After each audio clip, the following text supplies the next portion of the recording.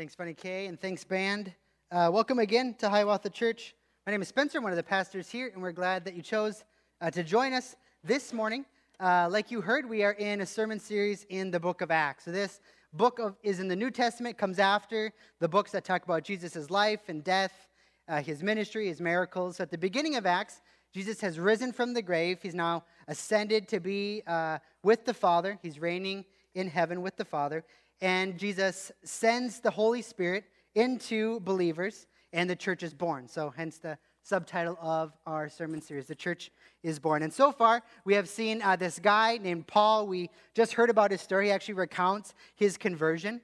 And so here we see this guy named Paul in Acts. He has been for the past, 10 plus chapters, going throughout the ancient world, starting new churches. So he shares how God saved him, how God converted him, and then that last verse says that he was sent to the Gentiles. And so we've seen him go on 3 church planting journeys all across Europe and Asia. And so now where our story picks up is that if you weren't here last week, Paul's done with these 3 journeys. He comes back to the church in Jerusalem, which is where the church started, where it was born. And when he comes back, Jewish people, not Christian Jews, so not people who are ethnically Jews that have converted to Christianity, but Jewish people fight against him. They bring up some false accusations. There's a mob that forms that wants to kill him, and they're just about to kill him, and then the Roman tribune hears about this happening and sends in hundreds of Roman soldiers to come rescue Paul from this mob that is trying to kill him. And that's the setting when our passage this week picks up. So as the centurion and all those Roman soldiers are rescuing Paul, he kind of stops them and says, "Hey, can I address the mob? Will you let me talk to this group of people, my people, my ethnic people? And it would be nice if you kind of stood in between the mob and them, but I would like to address them." And he does. The tribune lets Paul do that, and then Paul shares his story.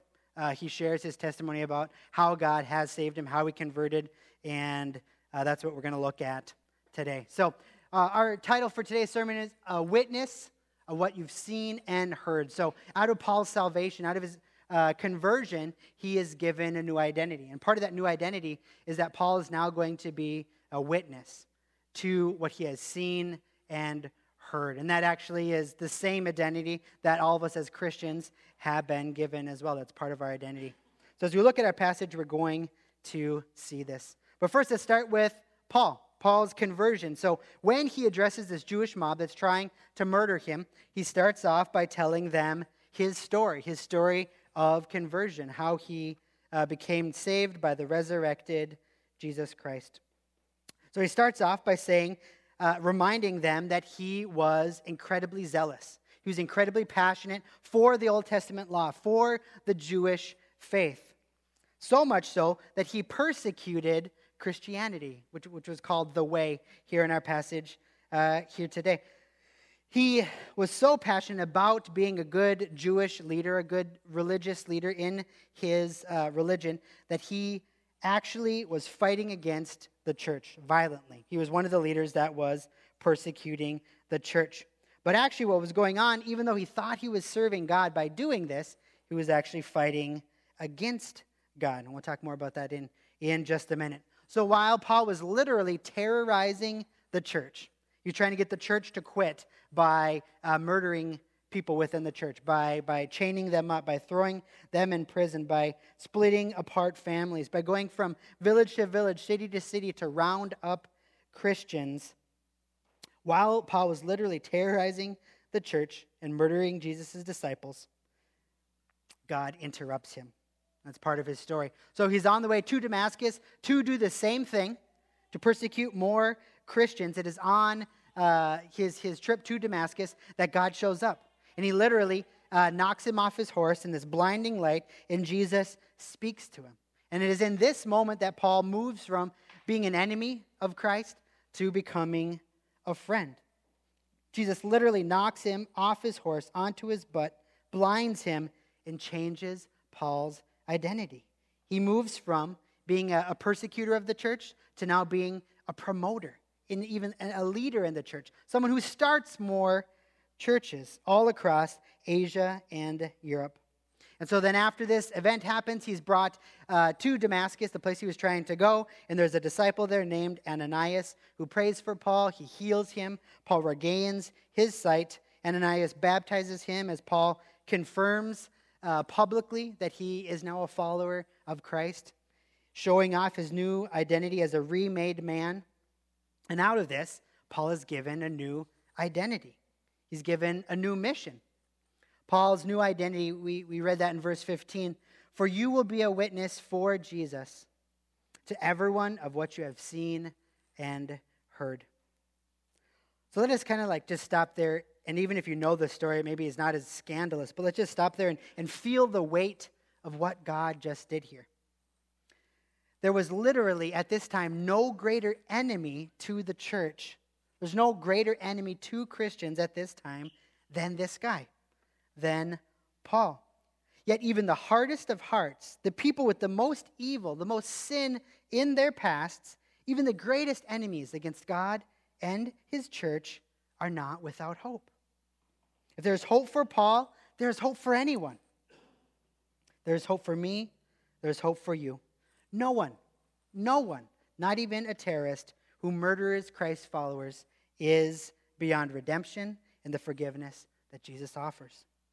And if you've never put your faith in Jesus, thinking that you're too dirty, too sinful, too far from him, maybe thinking that your past, what's been done to you, or your doubts can keep you from Jesus, that it's just too much for him to overcome, let us be very clear.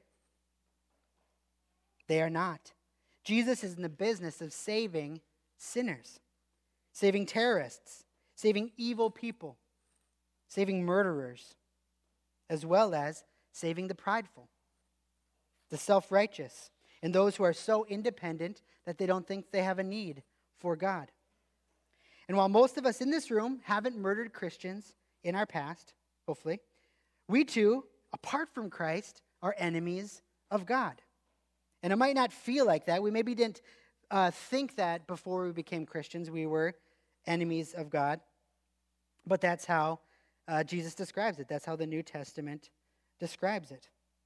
Paul's salvation, while miraculous and extreme, is actually a powerful picture of our exact salvation. When we see Paul's salvation, when we see his conversion, or any conversion for that matter, we should see a symbolic picture of what happened to us in our own hearts, in our own lives. Apart from Christ, we too, in our sinful nature, were enemies against God. And although maybe we didn't feel like it, maybe we just in our hearts felt like we were neutral against God, or we kind of liked him, but we kind of didn't care, or we didn't really know if he was the one true God or others. Maybe we didn't feel like we're enemies of God, but before becoming Christians, maybe we felt like we were just kind of neutral, that we were kind of just weighing the options, and we didn't think the God of the Bible was a bad option, just maybe wasn't the most persuasive or the one we had heard about. But rather, the truth is, we weren't neutral. Alongside all of humanity, all of us in here included, we were hostile towards God. In our thoughts, in our emotions, in our motives, in our desires, we were rebellious against him. We fought against him and his rule. We wanted to be independent. We didn't want to worship him as God. We didn't think that he was good. And whether we realize it or not, all of our sin and evil deeds are ultimately not against just other humans, but ultimately against him. Colossians 1:21, Paul writing to one of these churches he describes Christians' lives before they were converted, right? He says in verse 21, "And you who once were alienated and hostile in mind, doing evil deeds." So if you're a Christian here, this was your past. This was your identity. Whether we realize it or not, we were in our sin, we were hostile towards God. We were alienated from him. We were actually far from him, doing evil deeds, just like Paul in our story. He even thought that he was doing good in this world. He even thought that he was doing good for the one true God. But he was actually alienated from God. He wasn't God's friend. He didn't know God. He wasn't close to him. He was actually hostile in mind towards God as he was persecuting the church and Jesus himself doing evil deeds. And in Romans 5, another one of Paul's letters, he literally describes us as enemies of God before our salvation. Apart from faith in Christ, our default mode is enemies of God. Yet, just like in Paul's story, God shows up. And in Paul's story, while he's still breathing murderous threats against the church, as he's on the way to persecute and hurt and throw people in prison and destroy Christianity, it is then that God steps in. And it's the same for our own stories as well. God doesn't wait for Paul to clean up. He doesn't wait for Paul to realize that Jesus really is God, or that Christianity really is true, or that Jesus really is the Messiah that the Jewish faith has been waiting for centuries and centuries. But God just shows up. Like with Paul, God interrupts our hell-bound sprint away from him. He interrupts our lives with mercy and his compassion. Romans 5 describes this great reality of ours. Paul's reality, Paul's salvation and conversion, as well as ours if you are a Christian here today. Romans 5, 6-8 says, "For while we were still weak, at the right time Christ died for the ungodly. For one will scarcely die for a righteous person, though perhaps for a good person one would dare even to die. But God showed his love for us in that while we were sinners, Christ died for us." So Christ saves Paul while Paul is a sinner, while Paul is a murderer, while Paul is a persecutor of the church. If you're a Christian here today, that is your story. You didn't have to clean up first. You didn't have to become strong. You were actually weak. You were actually ungodly. We were far from him. And it is when and while we were still sinners, that's when Christ died for us. Not when we were lovable, not when we were good, not when we were doing things for him, but while we were sinners, that is when Christ died for us. So that we cannot boast about it. It is a gift. It is given to us. We have not earned it. The third thing we see in Paul's life is that he was blinded. And now the Spirit helps him and helps us truly see. Like Paul, in our sin we were blind. And we needed God to step in to remove that blindness so that we could finally see the truth and finally see him and his gospel. Paul, writing to another one of his churches in Corinth, he writes, "And even if our gospel is veiled, it is veiled to those who are perishing. In their case, the God of this world has blinded the minds of unbelievers to keep them from seeing the light of the gospel of the glory of Christ, who is the image of God."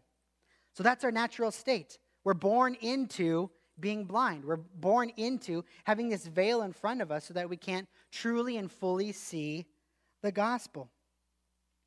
It is like there's a veil covering our eyes, a veil that's thick enough that keeps the light of the gospel, the light of Jesus Christ, out of our eyes. A blindness and a veil that's put there both by the enemy, by Satan, as well as by our own sinful natures. But like Paul, if we're Christians, our story doesn't end with blindness or a veil. But if we're Christians, our story continues with, through faith in Jesus now, our eyes are opened. The veil is removed. Our sight is returned. Paul, writing to another one of his church in Ephesians, uses the same language. He writes, "The God of our Lord Jesus Christ, the Father of glory, may he give you the spirit of wisdom and of revelation in the knowledge of him, having the eyes of your hearts enlightened." Have you guys seen those YouTube videos? I've seen a few of them where a person who has not been able to see color, has been colorblind for their whole life, through some like technology or some new glasses, is able to see color for the very first time. Have you seen some of those videos before? Our salvation is kind of like that. Like we go through our life thinking that we see reality clearly, just like the person with color blindness only knows a world of blacks and whites and grays.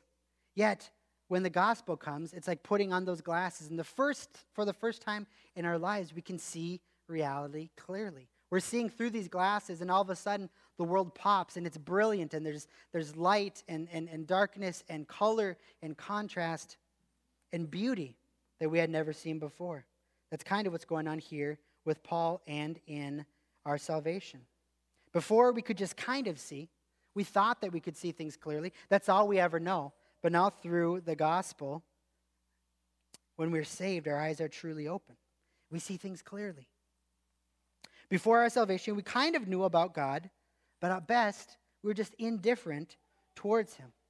But now, once we've been saved, once we're put on these new glasses that allow us to see color, back to our passage that we just read in Ephesians, we have the eyes of our hearts enlightened, and now we can see all this stuff.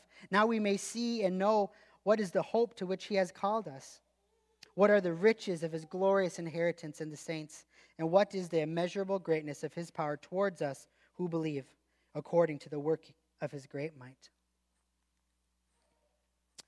Now, out of this salvation, Paul is changed. Paul is transformed. And he's also given a new identity. He's called to be a witness to what he has seen and heard and now experienced. And like that, we too have been called to be witnesses to what we've experienced, what's been our story, the reality, the truth that we can now see. And with Paul, he does this publicly. He gets baptized right away to publicly declare that he is now declaring allegiance to the one true God, Jesus Christ, sharing his story publicly, fresh to the people who are watching. And like Paul, every Christian is given a new identity when they are saved. And part of that identity is to help people truly see, to help people see the reality of the gospel. Part of our new identity is to be a witness to others that are still blinded and to give a testimony to what we have seen and heard and experienced. If you remember back at the very beginning of the Acts, in the first chapter, chapter 1, verse 8, there's kind of like a summary statement that describes what the rest of the whole book, the next 28 chapters are going to be about. So Jesus tells his disciples, right as he's about to go back to heaven to rule and reign with the Father and send the Holy Spirit, this is what Jesus says to his disciples, to his church. He says, "But you will receive power when the Holy Spirit has come upon you, and you will be my witnesses in Jerusalem, in all Judea and Samaria, and to the ends of the earth." So Jesus says, my disciples, my people, my church, by definition, they will be witnesses. But notice what kind of witnesses that we are. We're not just people who are bystanders that just kind of saw something happening, like a witness who saw a car accident that's now speaking to a judge or to a police officer or insurance agent or something like that. Even though it is true that our salvation, we are just a witness. We are just a bystander. We are not doing anything. We're just standing on the sidelines, and our salvation just happens to us. God shows up and opens up our eyes. So in some ways, we are just a witness that is just a bystander. Yet, at the same time, out of that, our new identity is a witness who tells people what they have seen. We are witnesses who, like a herald in ancient times, goes to a village or to a city that hasn't heard the news. A herald who goes to them and says, "The war is won. You haven't heard this great news, but let me tell you, the war is won." Or, "We've found a cure for the disease." Or, "A new king has been born." Or telling them that there's a way of seeing the world that we never thought existed. There's this thing called color, and it's blowing our minds, and we want to tell you about the real way to see reality, a better way to see life and to be transformed. We are all called, if you're a Christian here today, to be a witness, to actively witness to the gospel of Jesus Christ. This is our new identity. We are sent ones. We're witnesses. We're givers of our testimony before the world. We're filled with the Holy Spirit, and collectively with all Christians here in this room, Christians across this globe, and Christians throughout history, we're collectively called, just like Paul, to go to the ends of the world to be witnesses, to spread this good news, to declare the gospel. There's one more really important thing, something vital that we need to see here as Paul describes his conversion. And that is, by the church being persecuted, Jesus says that he is being persecuted. When Jesus is persecuted, the church is at the very same time being persecuted. We saw that in verse 7 and 8. "And I fell to the ground and heard a voice saying to me, Saul, Saul, that was Paul's other name, why are you persecuting me? And I answered, who are you, Lord? And he said to me, I am Jesus of Nazareth, whom you are persecuted. So Jesus taught throughout his ministry, and we see it all throughout the New Testament, that the church, this gathered group of disciples of Jesus Christ, is his body here on earth. Christians in a local church are a mystical yet literal body of Jesus, his hands, his feet, his mouthpieces. Jesus, through his Spirit, lives in all believers. If you're a Christian here today, the Holy Spirit lives within you. So in a very real yet mystical and spiritual way, the church is Jesus' body. The church is Jesus' physical presence on earth right now. So when someone is persecuting the church, they're persecuting Jesus' body. They're persecuting Jesus. The resurrected, reigning King of the universe looks down at the murderous, violent terrorist of the church, and he tells him that by persecuting the church, he's actually persecuting God himself, the God that Paul claims to worship and follow.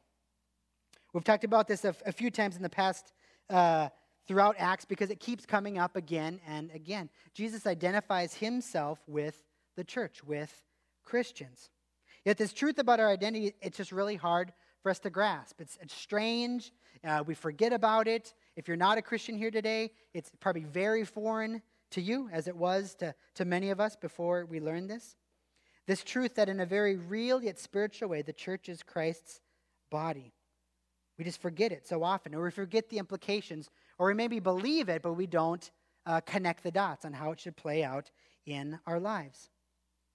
So like Paul, when we're hurting the church, when we hurt other Christians, when we slander against them, when we talk bad about them, when we have impure, selfish, or mean motives or thoughts against them, whether it's Christians in this room, whether it's Hiawatha Church, whether it's Christians in our family, Christian friends, other churches throughout the world, when we hurt the church and when we slander against it, we're doing so against Christ himself. And the flip side of this is true. The positive side of this is true as well. When Christians, if Christians are the body of Christ, the church is the body of Christ, when Christians serve you, when they show you hospitality, when a Christian is generous with you or kind towards you in a very real and spiritual way, Jesus is doing that towards you through his body. We often don't remember this, or we don't make the connection. We might be served by our community group leaders. We might be taught and encouraged by our leaders. We might be forgiven by other believers. We might be shown great hospitality and generosity and kindness by other Christians, and in the same day think, God seems so far from me. It feels like Jesus has abandoned me. Does he even exist? Does he even love me? We do this all the time, right? And we need to make the connection that these acts of love and kindness, generosity, mercy, forgiveness that we receive from other Christians and from our church are literally acts of love and care from Jesus himself. That we get to experience, we get to tangibly feel. We don't only get to feel God's presence through singing worship songs or through seeing sunsets or through prayer all by ourselves. We also see and experience and feel God's tangible love and care and forgiveness and mercy and hospitality and leadership through the church, through other Christians. And we can't be daily blessed by the love from other Christians in our church and then think and feel like Jesus is distant. I mean, we can and we do, but then we're missing that connection there. It's this disconnect that I'm warning us about, myself about, and Paul is sharing about as well. Jesus is giving Paul this connection. Jesus is one with his church. Jesus is one with his body. We talked about this a few weeks ago as well, that in one of Jesus' longest teachings in the New Testament, he says, when you welcome, when you serve, when you meet tangible needs, when you love and care for other Christians, you're doing this to me, right? In Matthew, I believe it's Matthew 25. Jesus taught, whatever we do for the least of his brothers and sisters, we're doing to him. And this makes sense, right? That's how Jesus taught. That's how he spoke. That's how the rest of the New Testament reads. There's no verse in the New Testament that speaks about Jesus saying that a part of Jesus is in every single human being in this world. And that when we're just kind of kind to any human, we're literally doing it to Jesus.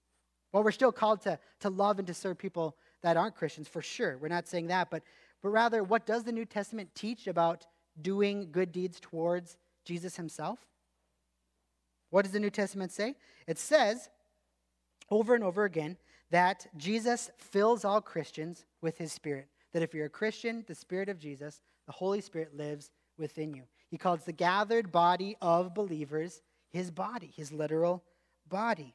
And he has teachings like in Matthew 25 that say, whatever you do to the least, the hurting, the broken, the needy, brothers and sisters of mine, you do to me, because they are my body, my physical body here on earth.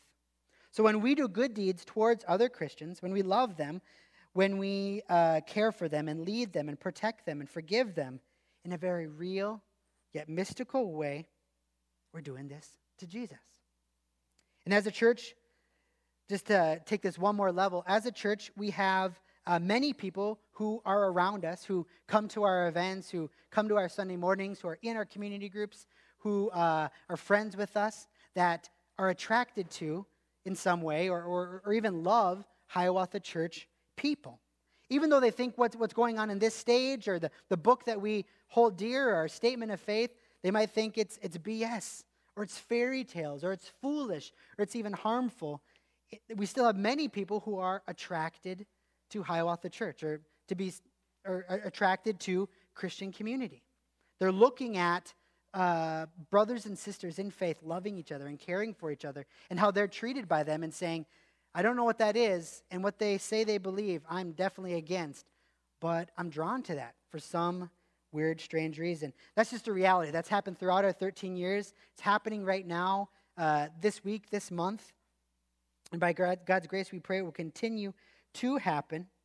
But what they aren't getting, what they aren't fully seeing, is that what they're drawn to is not Hiawathans being brilliant, amazing people, right? Myself included. But what they're drawn towards us when they see Christian community is Christ, right? They don't realize it. We don't realize it. We forget it. And this is like our reality. But what they are attracted to is the Holy Spirit within us.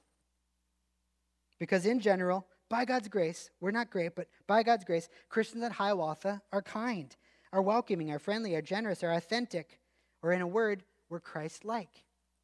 So we should be surprised when people who don't believe what we believe are still kind of attracted to us, because we kind of look like Jesus. So I'm often trying to help these people, and Christians as well, see that what you're really attracted to here at Hiawatha Church, if you're attracted to people and community and the way that we interact with each other, or the way we interact with others outside of the church, I'm trying to help them and others see that they're actually drawn to Jesus. They're drawn to the Holy Spirit. They're drawn to this God that they don't think exists, or that they think is just a fairy tale. What they're really attracted to is actually Jesus' Spirit living and moving and empowering the people of Hiawatha Church. Or if you're a Christian here today, the reason you love each other so well is not because the people sitting next to you are brilliant and generous and kind and the best people here in Minneapolis and St. Paul. Sorry to burst your bubble. But what you're drawn to in brothers and sisters in Christ, you're drawn to Christ in them. Or to make it real personal, I literally have this conversation with people. I tell them, you wouldn't like Spencer apart from Jesus. You think I'm kind, you think you like being in my home, you think I'm a good friend, but let me tell you, the real Spencer, the Spencer apart from Jesus, the Spencer before I got saved, he's a jerk. I promise you, you would not like him. So you think you like me, you think you like being around me, being my friend, coming into my home, but the reality is the real Spencer, in my sinful nature, I'm a jerk. I'm arrogant, I'm selfish, I'm greedy, I'm mean, I'm a bully. So if there's anything that you like in me, I promise you, it's not me. It's the Holy Spirit living within me. It's Jesus within me that makes you feel loved, wanted, comfortable, respected, safe. It's the Holy Spirit using me. That's what you're attracted to. That's what you like. It's not me. And we could say that about all of us as well. So I try and help them see and help Christians see as well that we might say that God is distant from us. We might say, non-Christians might say that they hate God, or maybe they just don't believe in God. Yet the reality is they're often attracted to that same God within us. I've literally said this to my friends. You say that Jesus can't be real, but can't you see how strange it is that this diverse group of people is so unified? This group of people that's so different, that would not be friends, that would probably be enemies apart from the gospel, that they all kind of look the same, that they all kind of treat you with love and compassion and forgiveness and hospitality. And it's not because we're great, it's because our God is great and that God lives within us. This love that you feel, it's not from us, it's from the Jesus that you think is a fairy tale. And you don't have to believe this. I'm just trying to share with them, trying to redirect this potential like that they have towards me and say, it's actually not me, it's him. It's actually, Hiawatha is not the greatest group of people here in South Minneapolis. It's just that we have a really great God that loves us and is empowering us and has saved us. So Hiawatha Church, we need to do this. We need to, individually and corporately, we need to make this connection in our hearts and our minds that Jesus is mystically and truly present here in his church, that we are his body. So let us remember and remind each other this again and again and again, that the love that we experience from our Christian parents, from our community group, from our teachers, from our leaders, from the children in this church, the love that we experience from other Christians is a tangible act of love from Jesus Christ himself, from the body of Christ. And let us fight against the lie that Jesus isn't close to us if we don't feel it, or that Jesus is mad at us or distant from us or disappointed in us because our emotions tell us that he's distant or we're not feeling it, while at the same time the body of Christ is caring for us well. That's hard to do. So let's remind each other of that. Let's help each other make that connection and fight together. Fight for each other, that when we feel like Jesus is distant or that Jesus doesn't love us or is not caring for us well, we can help point each other out. Yeah, that's hard, and I'm sure that's what you're feeling and real right now. But let me tell you, me just like listening to you is an expression of Jesus' love. He's here listening to you as well. He loves you. He cares for you, etc. So we need each other to remind each other of this. Last thing that we're going to look at here, we looked at Paul's actual salvation, his actual conversion.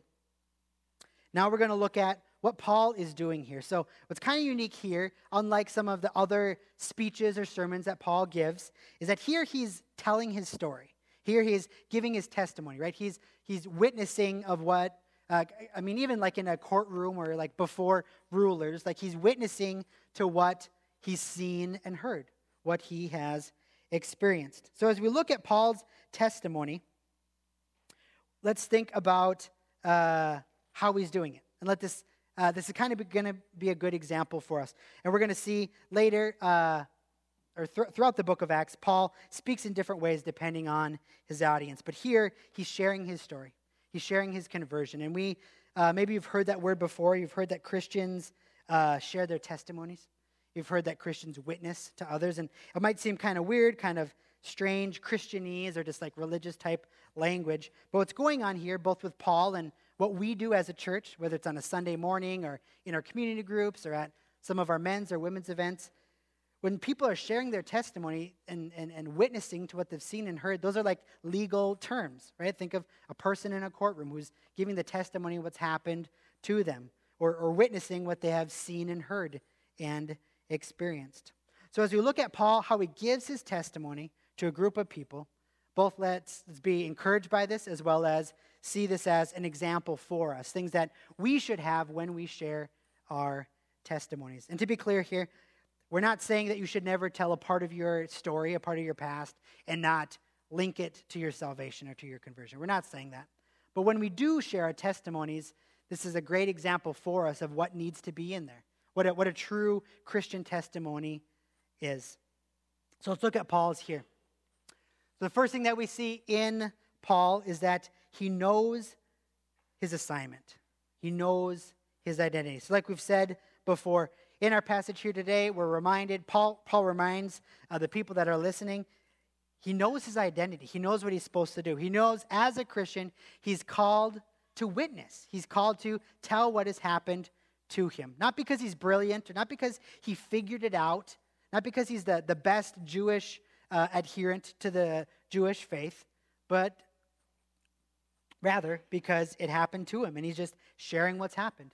So in today's passage we read, speaking of Paul, for you will be a witness for him, for Jesus, to every one of what you have seen and heard. In Acts 9, when we actually read Paul's conversion account in the book of Acts, it's even more clear. But the Lord said to Paul, go. Actually, no, this is to Ananias. Go, for Jesus has chosen Paul. So Ananias is hearing from the Lord. But the Lord said, Ananias, go, for he, speaking of Paul, is a chosen instrument of mine to carry my name before the Gentiles and the kings and the children of Israel. So Paul, as well as us, we know that part of our identity as one who gives their testimony, a sent one, a called one who is supposed to share what has happened to us, this great news, this great gospel that we have been a part of.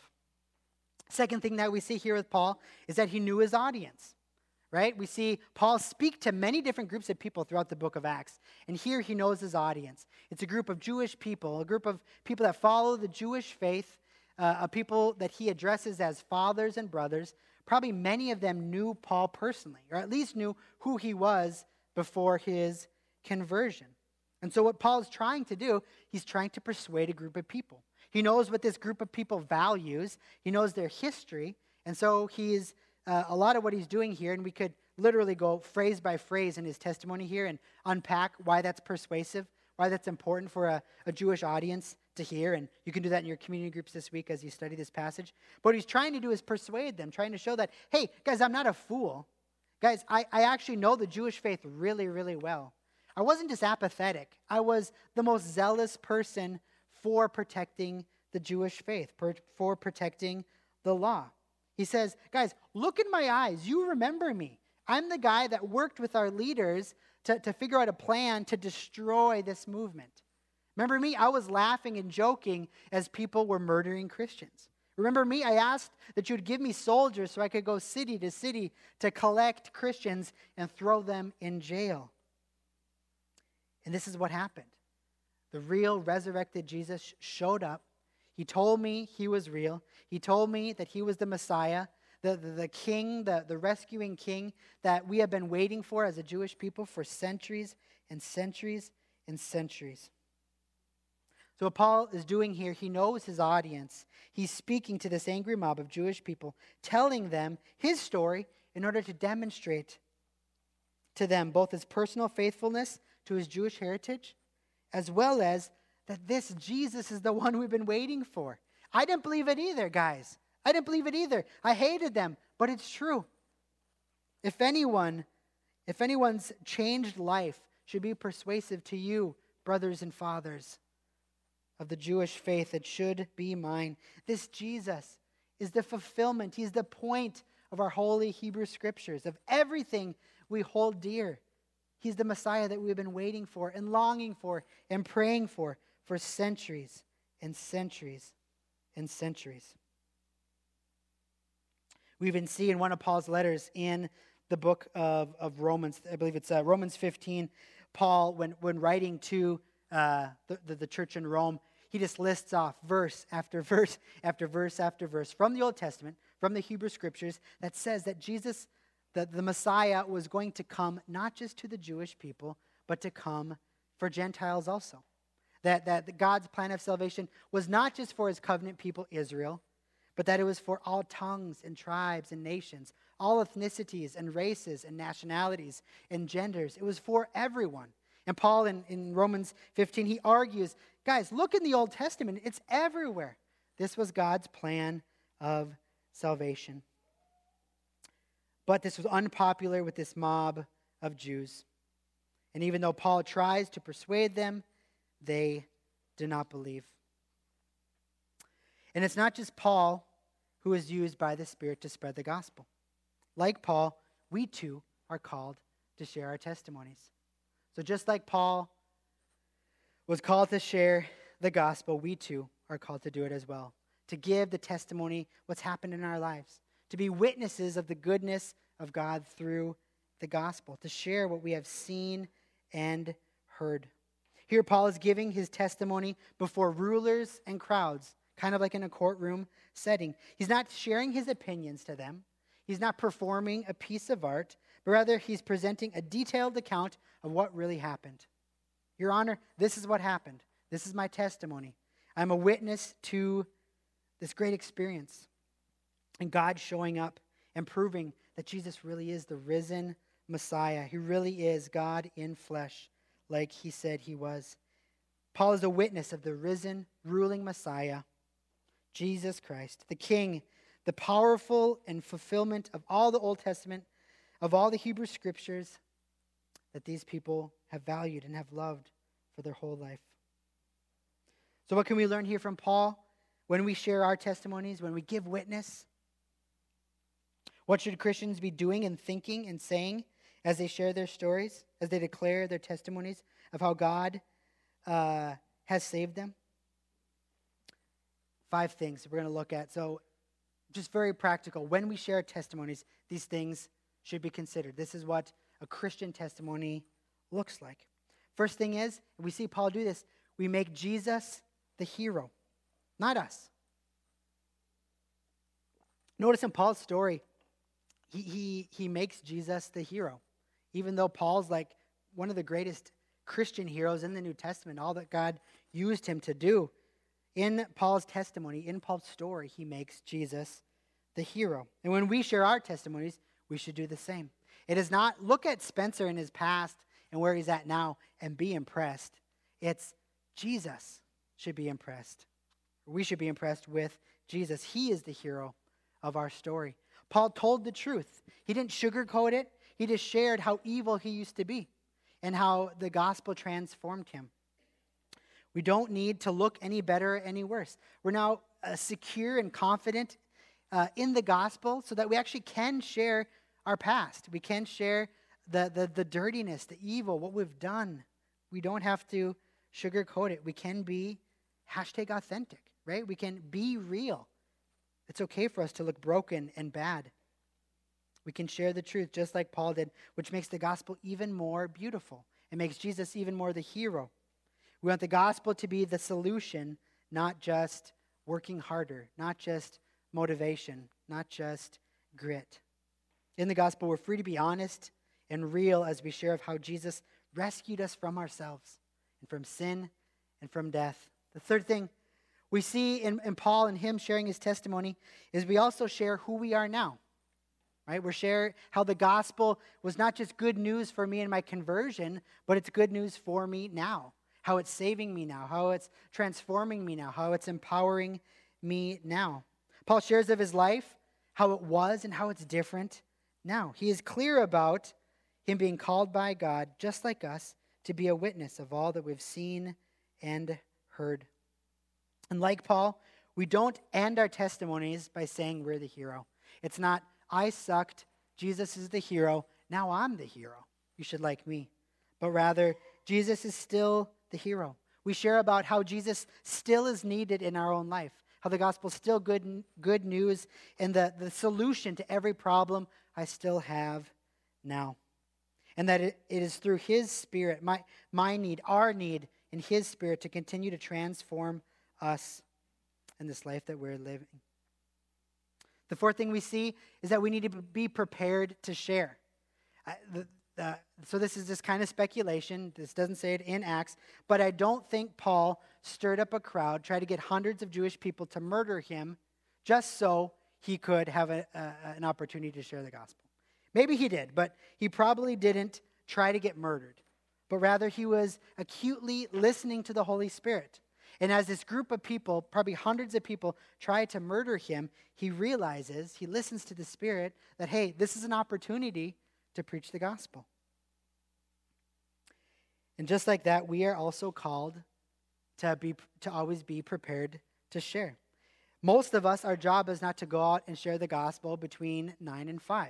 Maybe a few of us in this room, that we are doing full-time ministry and evangelism. But most of us, it just comes out of nowhere. It's people asking us over our lunch break, or as we're outside, or as we're taking a walk, or as we're at a funeral, or something like that. And as Christians, we're called to be prepared. In the New Testament, the church is called to always be prepared, to give an answer to anyone who asks you, why do you have this hope? To give the reason, why do you have this hope in you? Why are you not devastated with how the way our country and our world is going right now? How are you not hopeless because you're going through such horrible financial or health trials right now? Why do you give so much of your time and your energy and your resources to a church? It seems like such a waste of time. Why are you so joyful even though you're going through depression and loss? Christians are called to always be prepared to give an answer to everyone who asks, why do we have hope? And to do so with gentleness and respect. Paul did that, right? He could have yelled at this crowd behind this now group of soldiers that's protecting him and say, you fools, I am innocent. And now you're going to hell because you're turning from God. He could have done something like that, but he chooses to love these people, to even see himself in this murderous crowd, to know he was there just a few years earlier. Something that's kind of crazy about the culture we live in right now is that we live in this postmodern world. So in general, in the West, we highly value story.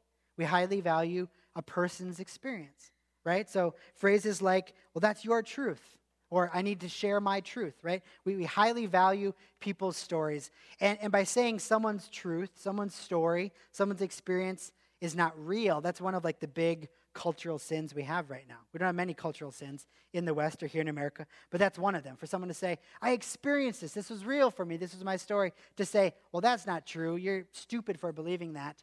Like almost everyone says, oh, we should not do that.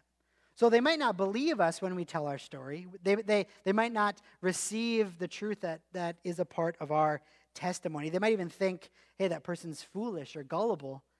But most of the time, living in this postmodern culture, people will let you tell them their story, right?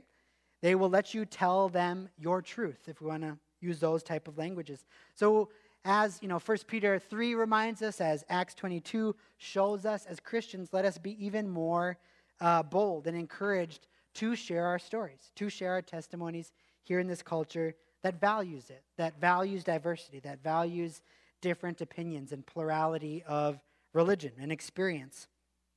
Not to say that they're going to believe it. They probably won't believe it, but we're given a unique opportunity living in 2019 here in this city to be able to share our stories. So let's use that. And then finally, what we see is that I'm going to kind of do a spoiler alert. I'm going to steal the first verse from Chris's passage next week. Guess what? This mob doesn't believe Paul. They're not converted. They hear his truth, but then the next line, the next verse we didn't read today, they say, let's still murder him. Let's still kill him. He needs to be executed. So the last thing we need to see in Paul's testimony here is that it's not always effective. Okay? Let that give us some hope. Right? If the guy that was filled with the Spirit to plant and start dozens and dozens and dozens of churches, the guy that was used by the Spirit to write half the New Testament, if his story of miraculous conversion, of Jesus literally knocking him on his butt, visually, audibly, tangibly saying to Paul, you are mine, this is what you're going to do, if that story can't convince people, then ours might not either. So I don't want that to be a downer, but rather this is just the reality, okay? If people didn't believe Paul, they probably also won't always believe us. But that doesn't mean that we shouldn't continue to share our stories. It just means that we can be prepared that not everyone is going to receive it. And maybe they will. Maybe they won't receive it today, but years down the road they will. Or when they experience some trauma in their life, or when they need hope, or when they need friendship, they will remember your story and come back to it. So let us be encouraged that God is the one that saves. It's not our great stories. It's not our great incredible lives or incredible deeds. It's not our great persuasion or our great knowledge of the Scripture. While we still, like 1 Peter said, we should be prepared. Let us rest in the fact that we're just called to testify. We're just called to give testimony, to be witnesses to what God has done in our lives. And God is the one who saves. God's the one that removes the veil. God is the one that opens the eyes of our hearts. God is the one that breathes life into spiritually dead people. God is the one that makes enemies into friends. It's not us. So let's rest in the power, the saving power of Jesus Christ and the powerful work that the Holy Spirit does. And at the same time, do what Paul is doing here, knowing that it is a gift. Our salvation is a gift. We can't earn it. Even witnessing and sharing our faith is a gift. So let us be encouraged in that today. The Spirit is the one who softens hearts, who opens blind eyes. He's done that for us in this room if you are a Christian here today. The Spirit is the one who makes enemies into friends and the one who turns violent, self-righteous, murderous people into church planters and global missionaries. May God continue to use his body, the church, both here at Hiawatha and across this globe, to do this more and more for our joy, for his glory, and for the salvation of the lost. Let's pray. God, we thank you for this good news that played out in story. God, that you love us to death and back. God, we pray that your Holy Spirit would use us in great and powerful ways to be witnesses, to testify to the gospel, that we would love each other deeply as the body of Christ. God, thank you for this great news that we saw declared and demonstrated here in Acts 22. In Jesus' name, amen. All right, church, as we go into a time of worship,